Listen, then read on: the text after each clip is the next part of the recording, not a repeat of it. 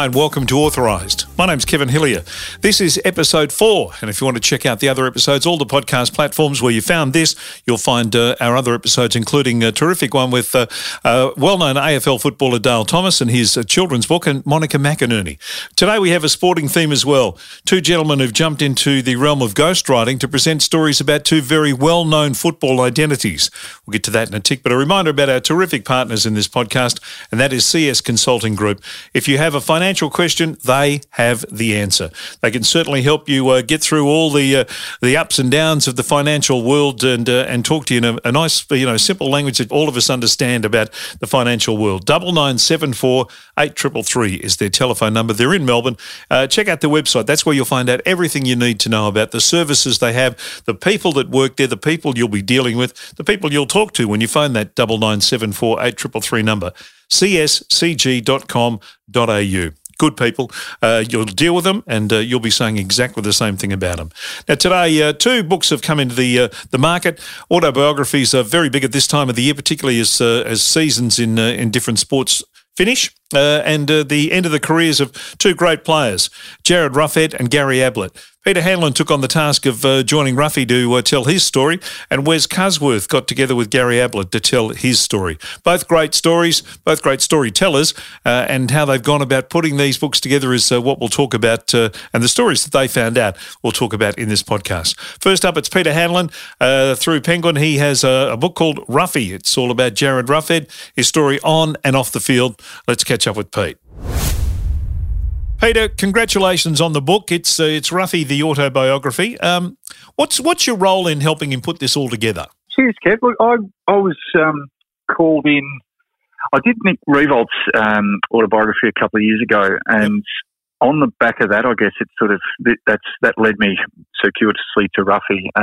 Ruffy and Nick and Bob Murphy, who I sort of have a relationship with through when Bob was first writing for The Age, when I was still there. I was editing at that time, and when Bob sort of started writing columns, I was his ghost or his go-to there. And the three of them have got a quite strong relationship. Their wives get on really well. They catch up fairly regularly. So when Ruffy kind of decided, or perhaps had his arm twisted a little bit to do his book, he's always said right through that if he hadn't have had cancer, he didn't see himself as someone who would do a footy book, even though he's had such an incredible playing career.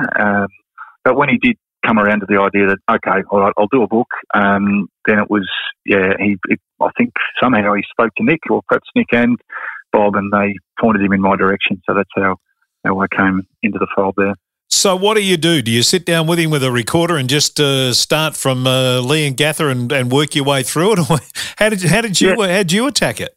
Yeah, pretty much. There's a lot of, I think probably the biggest job in a ghostwriter's job is the research and making sure that you're quite well across his story. Obviously, the aim is to find out a lot of things that you haven't heard before, and that people don't know about someone, even though they're a figure who's been around for 15 years and played 280 games of footy. You hope to sort of scratch the surface enough that there's some things there that are new and fresh and interesting. But each time, Kev, I'd sort of prepare. We'd decide what we were going to talk about, and I'd prepare for that. And I live in Birregurra, which is about an hour and a half from the western fringe of Melbourne. Ruffy's across in Hawthorn, so we'd sort of make the arrangement. Generally, it fell around he and Sarah's little one, Pippa. So Pippa would be having a morning nap. Usually we'd arrange it that I'd arrive about 10:30 or 11 o'clock in the morning, and we'd always never try and sit down for longer than about an hour. Yeah, just sit down and turn the tape on, and righto, we're talking about where you're from for a start. Everything starts at the beginning, doesn't it? Where your families come from. So you just work your way through each little chunk of their life, I guess. The thing I get out of the book is just how many defining moments can one person have in their life? Because, by geez, he's had a lot. Yeah, he has. What one struck you? Kev, tell me. There's the upbringing in the country which defines you as a person and I guess sets the values for your life. There's joining a football club that has got such an aura about it when he joined it and had the success, and what you buy into there is kind of like your second family. And then there's the cancer, and the way you've balanced it in the book, I think, is beautiful because you haven't let any one of those sort of areas of his life be the one. They're all part of it, and it's beautifully balanced, I reckon. Yeah, cheers. Now, look, that's a lot down to Jared's balance. Is a good word for Jared. He's got it. I think so. Starting with I suppose his heritage and his background. I've always been a really big believer. When the 20 odd years I was at the age, I probably was writing feature stories for about half of that, and I was a really, strong believer that everyone's got a story, and generally that story starts with our parents or our family or where we've come from. And we had one really sort of seminal moment, I suppose, in doing Ruffy was we went to Leongatha one day, spent a day at Leongatha, met his nan. So his nan on the Roughhead side is his dad's mum, who is an absolute ripper.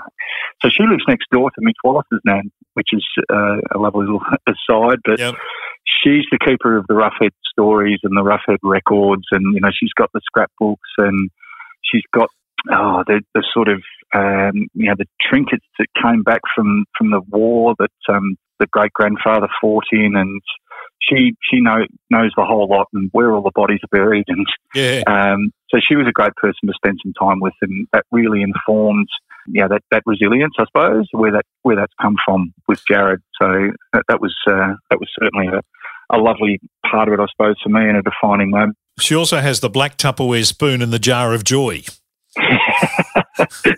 Indeed, yeah. The jar of joy is a ripper with the little rum balls in it, which is still the same one that was there when Jared and his siblings were growing up. And they all had a crack at the black Tupperware spoon at some point, I think. She used to do a fair bit of babysitting then, and she could rule with an iron fist when she needed to, it seems. Well, I love the story about when Jared went back to play cricket with his brother, and they decided they were going to go from the traditional Roughhead team and go across to the other Leongatha team, and that was all fine with everybody as long as Nan said it was okay. It becomes a little bit like a mafia family, doesn't it, when you put it like that, Tim? It's sort of, everyone else is okay with it, but we have to get a clearance from Nan, and once Nan had kicked off on it, it was all okay. Yeah, that was in Jared. Jared was already at Hawthorn, I think, in his first couple of years, and he snuck back home early summer a couple of times and played with his brother Cam, who I would say, as close as Ruffy is to people like Jordan Lewis and Luke Hodge, Buddy Franklin, Cam's his greatest mate on the planet. So he just loved that idea, and they both did it, the two of them playing together. And of course, the punchline is very Roughhead or very Jared, that they had a new bat which they both used on the day, and the bat made 226 for the day, I think, and Cam got exactly 0 of them. And Ruffy just hit him everywhere, apparently. It was great. It's a lovely story that where Cam says, the dad says, how was your day? He said, it was terrific. I had a great day. He said, well, what'd you do? He said, well, I got a duck and Jared made 226. It was a good day, but between us we made 226. Averaged 113, which is, and knocked the new bat in as well. Yeah, exactly. It talks about his country upbringing and talking about what it gave him was resilience, humour and optimism. A lot of words used about Jared Roughhead, about him as a young boy, and about him as a footballer, and about him as a man. What words do come immediately to mind for you to describe him? Discipline is probably, I reckon, a footballer's discipline. The thing that I took out of it, Kev, of spending the best part of 2 years in and out of Ruffy's life, I suppose, is we certainly didn't catch up more than, sometimes it would be weekly, but sometimes we'd go 6 weeks without catching up. It would just depend on the time of the year and how things were going. But the footballer's discipline that he brought to his illness, I think, is probably a large factor in why he's still with us, which, it's an incredible thing as a footballer. He's played in 4 flags, he's played 280 odd games, he's won a Coleman medal, he's been All-Australian, he's captained Hawthorn.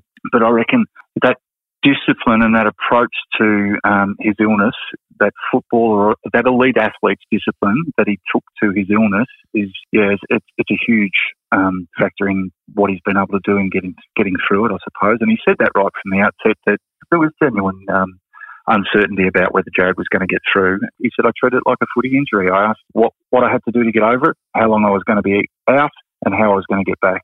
And that discipline, I think, is an incredibly strong part of who he is.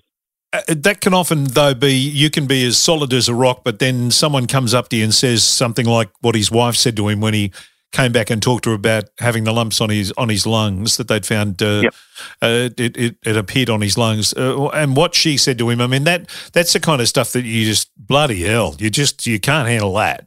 No. Look, that was it's an incredible window on how our world can change in a heartbeat, isn't it? That Jared had been out at the footy club on a normal Monday. They'd done the recovery and the review from the weekend's game, and he'd gone into Peter McCallum for what was, at that point, I think 3-month checks, or it might have been out to 6-monthly checks by that point. And he was really just expecting, okay, everything's well, keep doing what you're doing. We'll see you again in a few months' time.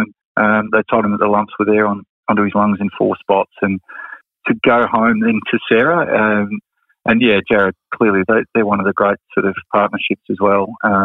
The fact that his first instinct was to drive back to the footy club, which says a lot about footballers too, that that's their safe haven in a way. And he went back there and got Jordan Lewis to turn around and came back in tears and caught up with him, and I suppose formulated a bit of a plan of, okay, I've got to go home and tell Sarah how am I going to do this. And that comes through very strongly, I suppose, in the book, of just what a moment that must have been walking in there, and especially as they were renovating their house at the time and living out of kind of boxes, and they had one little 2-seater couch and cooking in an electric fry pan and, a tiny little portable telly, and Sarah sort of sat there huddled up on this little couch, and he walked in and told her that, and her reaction of, are you going to die? As Jared said, I said no, and I told her, and we won't discuss that again, and that's how he got through it, and they just trucked on from there. And I'm sure that comes through very strongly too, that was harder for Sarah perhaps than Jared in a way. Jared just charted the course of positivity, and this is where we're going, and I'm going to beat this, and away they went. Talk about his footy for a moment. His drafting was quite interesting, and it is footy historians will tell you one of the most extraordinarily talented drafts of all time was the one that he was in, and he sort of got thrown a few surprises among the whole process, didn't he? He did, yeah, and it's so there were so many names in play in this, Kev, that I can't even remember exactly the order that he thought it was going to go, and I don't think he does either. But he went to the draft quite convinced that he was going to Richmond, and to the point where they decorated the house back in Leongatha in Richmond colours for the welcome home party that afternoon. And the Lidio obviously went at 1, and then so Richard Tamlin was involved too, and there was Ruffy kind of thought he was definitely going to Richmond. Buddy, Franklin, Jordan Lewis were all sort of in the mix there, and ends up the 3 of them, Franklin, Lewis and Roughhead, all end up going to Hawthorn. And he knew Buddy reasonably, he got to know him a little bit by that stage through interstate underage carnivals and the like, and he tells the story beautifully of his name being called out, and then Franklin's been called out as well, and looking over his shoulder in the draft, which I think was at the National Tender Centre, turning around, and Buddy's just got this big smile on his face and gives him a wink, and that's the beginning of one of the great footy partnerships, I guess, and Lewis thrown into the mix as well. Yeah, Geordie thought he was going to be going to Port Adelaide, but he finished up at Hawthorn as well. So the Hawthorn recruiters of that era, that was a masterstroke. The other lovely story about that is Neil Danaher interviewing him when they go around and talk to all the clubs. and Neil was just absolutely 100% Neil. Yeah, well, it was Neil, wasn't it, who said to him that we're not going to take you, we've just heard you're a good bloke, so we wanted to have a chat. Yes. And that's hilarious that even at 17, Jared had that sort of, that way about him that, draws people to him. And recruiters and footy clubs at draft camps have got a fair bit on their plate, I reckon, Kev. I've never covered one myself, but I reckon they do about 1 million interviews. Well, they just made it 1,000,001 just because they thought Ruffy would be good to sit down with for 20 minutes. I reckon that's a classic, that one. It wasn't all beer and skittles at Hawthorn. I mean, they didn't win every year. They suffered. The 2012 loss to Sydney really hurt them, and but they got one. He got one up early in 2008, and that sort of that really did it fed that group's hunger, didn't it? Yeah, that set them away, and they do. Jared admits, as everyone at Hawthorn at the time did, that it was probably the one before their time in a way, and it was certainly one out of the blue. Geelong were well and truly expected to take that, but I think the great thing with Jared's story was that it didn't leave any of them satisfied. They had a few pretty lean years after that, or a bit of a lean stretch. And I think the great takeaway from 2008 was what it spurred in them. It made them the team that could win a hat-trick of flags a couple of years later, and now, well, always will be remembered as one of the great footy teams in great eras that we've ever seen. Some lovely insights into Alistair Clarkson and some of the things he did to keep them all interested too in the book, which I really enjoyed. Yeah, another really interesting part of it, I suppose, is the journey of doing the book. And Jared didn't shy away from it at all. That for all they'd been through, when push came to shove and Ruffy's career was, reaching an end, and Clarko pretty much called him aside one day, took him very much by surprise and said, "So what do you want to do next year? Do you want to be a Gold? We can get you to Gold Coast if you want. We can get you to St Kilda. We can get you wherever you want to go." And Ruffy was like, "I want to be at Hawthorn." Yeah. And it was, okay, well, we'll make that happen too. But then, as everyone knows, his last year in 2019, although it finished in the absolute fairy tale of a farewell game where he kicked 6 against Gold Coast, he only played a few games, and he spent that time in the reserves running around. He talks about playing at Victoria Park and falling in dog shit, and playing down at Frankston in the hosing rain and sideways gale and that sort of thing. It was a real back to where he'd started sort of experience for him. But he says, so there were times he doesn't shy away from where he and Clarko didn't speak much during 2019. But he comes away from it saying, if Sarah and I weren't married and we're getting married tomorrow, he'd be at the wedding. Absolutely. Our relationship will be bigger than what's happened in this last few months and that difficult period. But I guess that was an insight too. And yes, Clarko's, he takes no prisoners, as everyone knows. He's done it with so many greats of the club. If he feels like, for the benefit of the club, that it's better to have a younger bloke in there than you, he does it. Yeah, Jared respects him for that, and Jared knows as well that at the start of his career, it was guys like Nick Holland who spent a bit of time in the seconds, while Jared and Buddy got their game time that made them the players that they are. So yeah, he's an incredible figure, Clarko, and all those blokes who played under him. Yeah, they love him to bits. The story, the cancer part of it folds in and out of the story. I mean, you start with it, and it's certainly not the elephant in the room in the book. It's right at the very front, and then there's some really powerful stuff in the book from his nurse, from the oncologist, from his brother, and from his wife too, which is a really, really nice, some nice moments in there. A slightly unconventional way of doing the book, I suppose. Yeah, Kev. Yeah. It's been done with some other books, and I spoke to Jared about it, and it just felt like the right way to go about it, to just have these little sort of snippets from people who have been very, very close to his story. Because, as I said earlier with Sarah, and Jared took what happened to him in the way Jared does, which was just stubborn, determined, head down, let's get on with it. But everyone else around him wasn't like that. They were impacted. Everyone was impacted differently by Jared's illness. So I guess, yeah, heading through that and seeing that through different lenses was really important. And yeah, look, I still, even if I do read back over the pages where Jared's talking about the absolute worst time, I suppose, in the illness, when he'd had the immunotherapy, which was it was a trial really, and he was so crook at different times in that, and crook in a way that the medical experts didn't know what was going to happen. He was a guinea pig, and to be kind of waking up in the middle of the night to the point where he had a bucket of cold water next to the bed, because he'd wake up with his feet on fire, just absolutely feeling like they were on fire, roll out of bed, put them in the bucket, dry them off, roll back into bed, try and sleep. Sarah's sort of in the bed next to him experiencing that. Geordie Lewis copped it one time. He was well enough to go, and again, that determination. He was well enough to go to a game when Hawthorn were playing in Perth, and he went across and roomed with Jordan Lewis, as he did on any interstate trips, and Lewis waking up and seeing Jared lying on the floor with the soles of his feet up against the sort of tiled wall or something, which was cool, just to try and cool his feet down. Yeah, I think everyone around Jared was probably more blown away by the impact and how crook he actually was than perhaps Jared will ever let on. Yeah, and to have got through that, to have finished his football career off, and he's moved into coaching now. But the way he sort of structured his family up and all those things, it's a bloody life lesson. Yeah, there's a lot to take out of Ruffy, I reckon. He's, he's a no bullshit sort of person. Pardon the French. He really just gets his head down and righto, what's required? Let's get on with it. But I guess the other really beautiful thing as a ghostwriter to have a couple of years, as I said before, in and out of he and Sarah's life. To have him thank me at the end for how respectful I was of his family.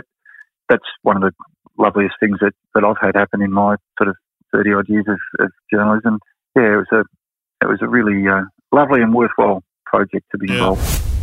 Peter Hanlon with the story of Ruffy, which is out and about and available now, as they say, in all good bookshops, as is the Gary Ablett autobiography, which was ghostwritten by Wes Cusworth, who joins me now to have a chat about his connection with Gary Ablett.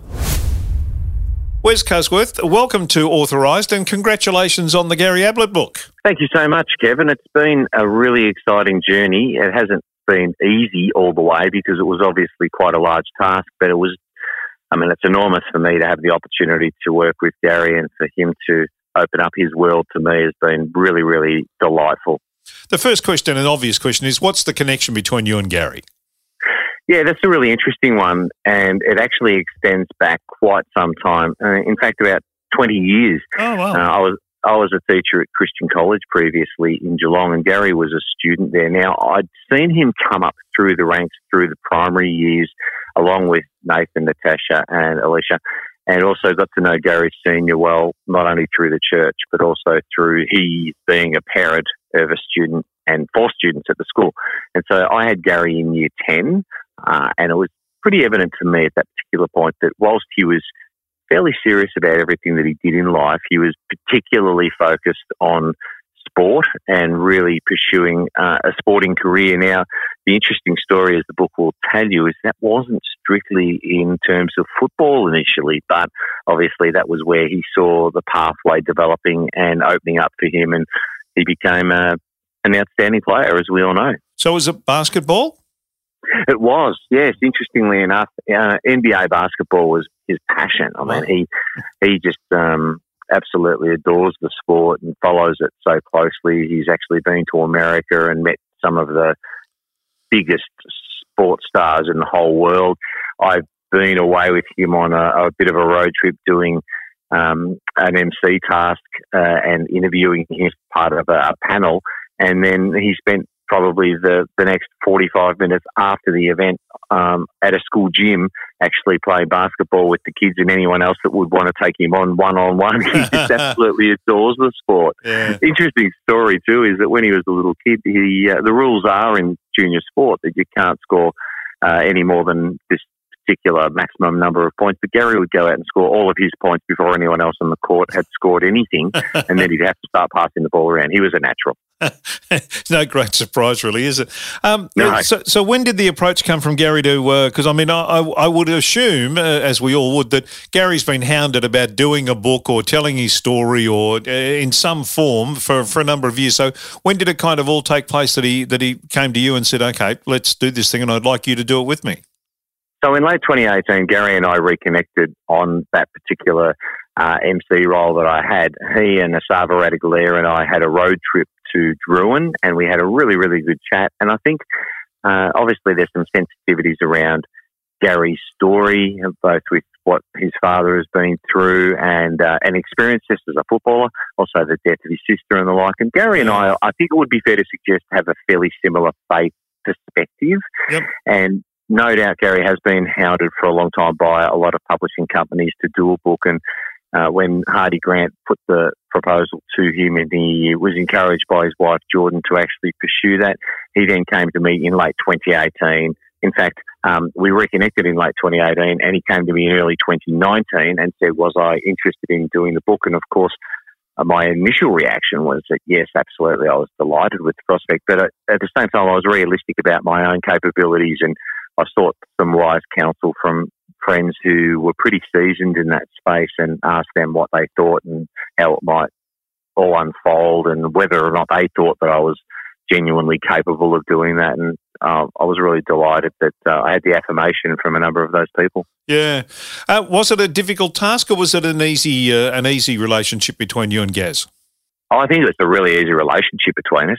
The difficulty was obviously finding time, making sure that we were able to align our timetables. But, I mean, Gary's a really engaging person, and it's one of the most delightful parts of the whole process was working with Gary and realising that he had become a genuinely good adult. He is a really, really lovely, engaging, warm person, looks you in the eye, shakes your hand, is asking as many questions as you're asking him. And I mean, my task was to obviously tease out his life story. And whilst I felt that I knew a lot about that, there were things that I learned that about his upbringing and just the different perspectives that he had to either adopt or maybe even modify across the course of his journey. So he's a really, really engaging person. He's a fine human.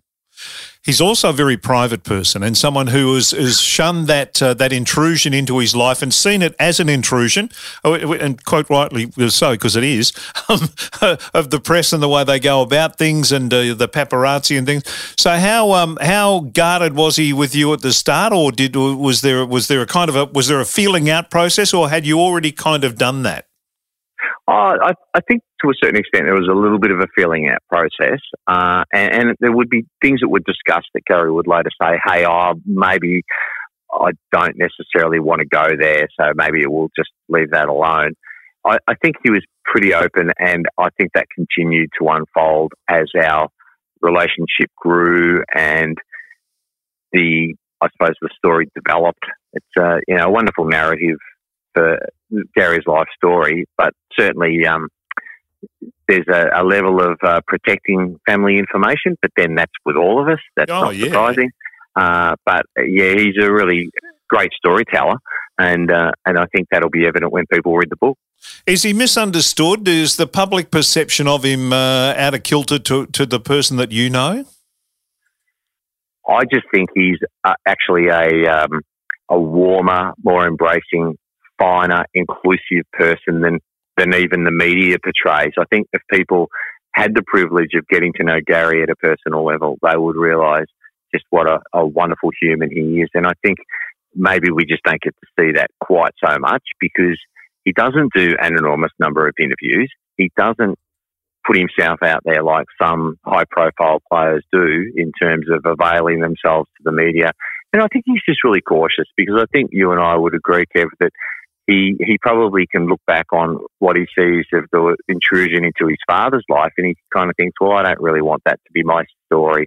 So I think the beauty of this book is that it provides an insight into Gary's life that I think if people, I mean, obviously I'm interested in people buying the book, but I think if people don't take the opportunity to learn about Gary through reading this story, they may not ever get to know the real Gary.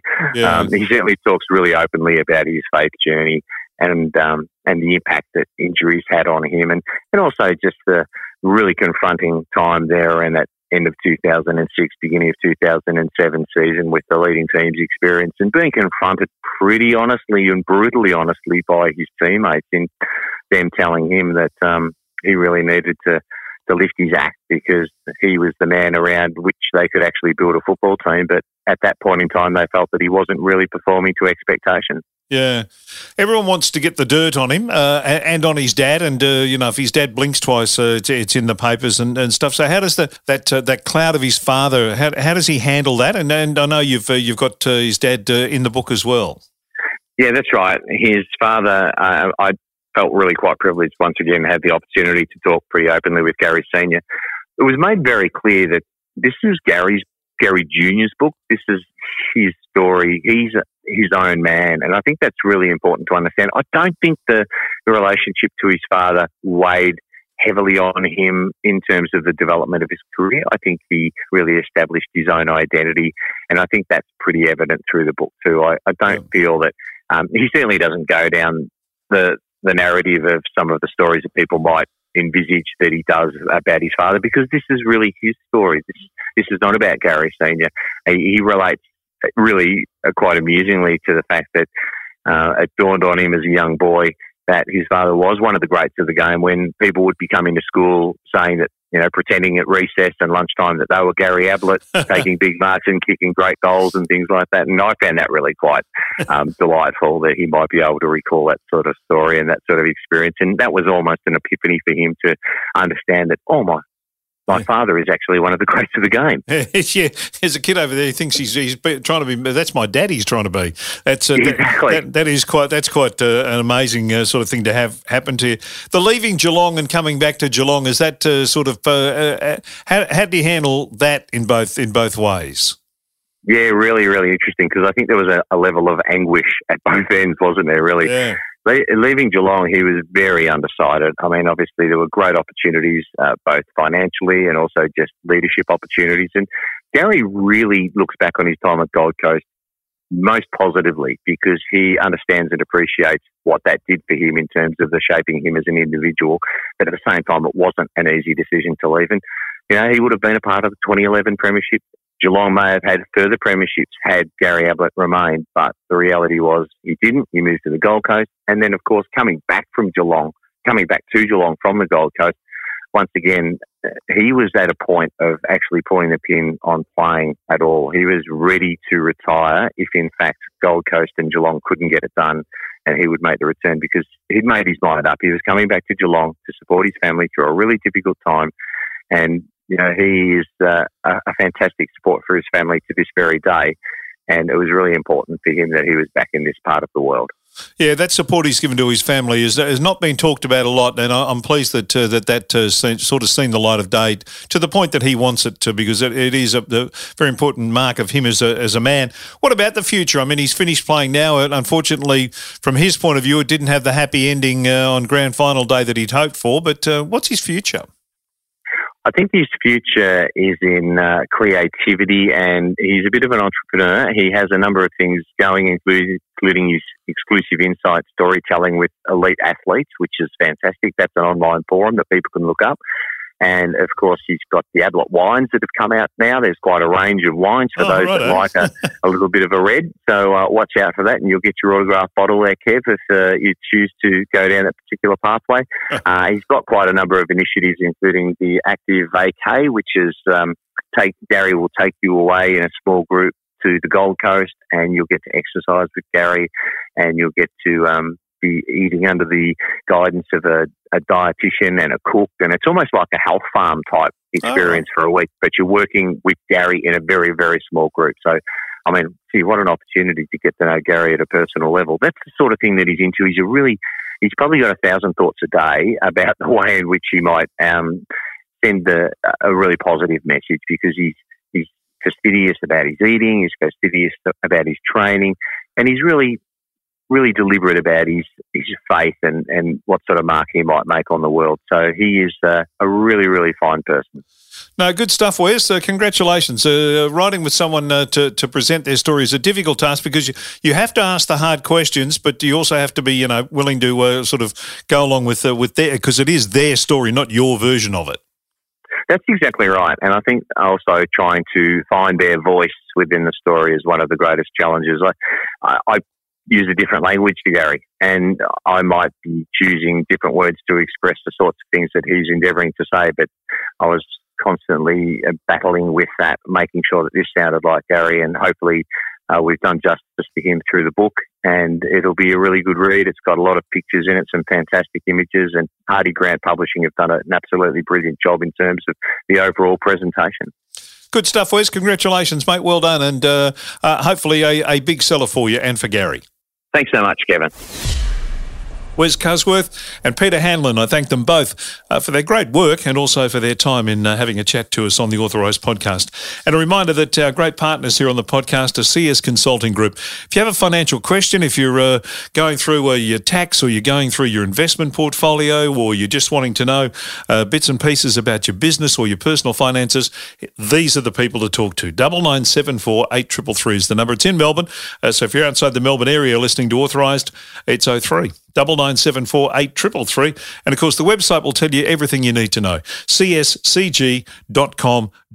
Whether it's personal finance, business finance, whether it's lending, whether it's investing, whether it's whatever you want to do in the financial world, they have a person sitting there ready to talk to you about that very subject. 9974 833, cscg.com.au. Hope you enjoyed this edition of Authorised. And of course, all available, our previous editions are available on all the regular podcasting platforms. Hope you enjoy those as well. Till the next time, I'm Kevin Hillier. Take care.